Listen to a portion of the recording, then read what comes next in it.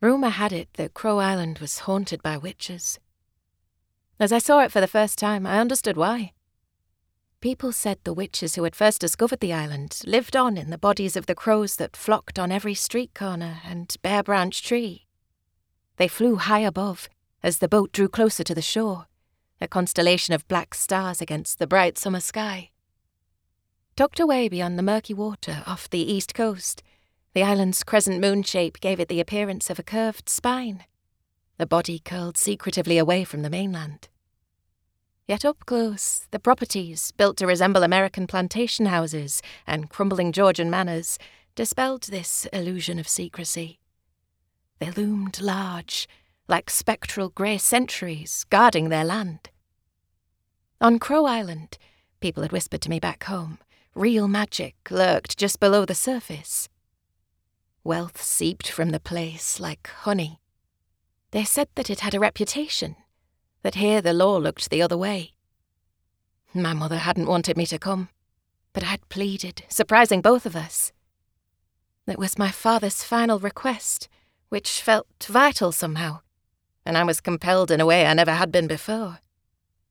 He had wanted me to do this, to travel to a place I had never been, to sort through and sell his belongings, although I had hardly known him. And I had thought I could do it. I thought at least I should try. I was no longer sure. I had never been away from home, had never slept anywhere but the squat back bedroom in the little stone terrace house I shared with my mother. The thought was both light and sharp. I inhaled a lungful of the salty ocean air, which tasted different here than it did back home, and reassured myself that I could be brave. Crow Island might be haunted, but it couldn't be much different than the rest of England had been since the war. Life trudging on despite the ghosts. I would be fine. In the harbour, the final traces of Whitby drained away. Here was no mum to guide me. There were no familiar street corners to remind me of the sunny afternoons with Sam and Bea. There was not even to be the routine of the shop, of cosy evenings by the fire, or Sunday afternoons visiting the gallery in town. It was an unwritten story. I had never felt so much freedom, or felt so timid. There was a car waiting for me by the harbour office, a swanky hay burner unlike anything I'd ever dreamed of driving, with a paper slip bearing my name tied to the steering wheel. I approached hesitantly, placing my palm flat against the sun-warmed metal. It felt, for a second, like I could feel the heartbeat of the island, the same thundering under my skin I sometimes swore I could feel when I scavenged shiny polished stones on the beach back home. I pulled my sweating palm back and glanced around nervously. The harbour had long since emptied, and I couldn't see another soul. The office loomed ahead, its windows mirrored by the sun. In the letter I had received before leaving, I'd been told I would have to go inside to collect the key for my father's car. But some force held me locked in place.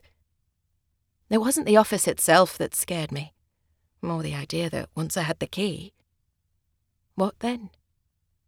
I stood for a minute, watching the occasional clouds scud across the dark glass of the office windows. 2 minutes.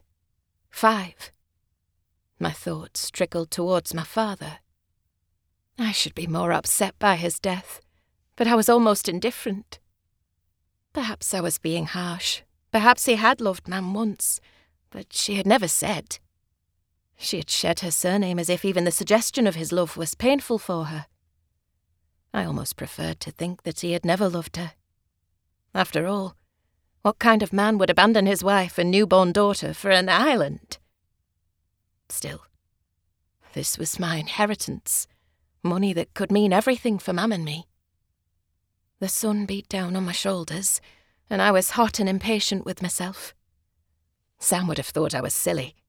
Bea would laugh if she saw me. But Sam wasn't here, and Bea was probably still angry with me. My irritation grew. A roaring sound began inside my ears, the same sound I always heard when a panic came on, like ocean waves, like drowning. I closed my eyes, squeezing them tight, blocking out the sensation of swirling water that clogged my mind.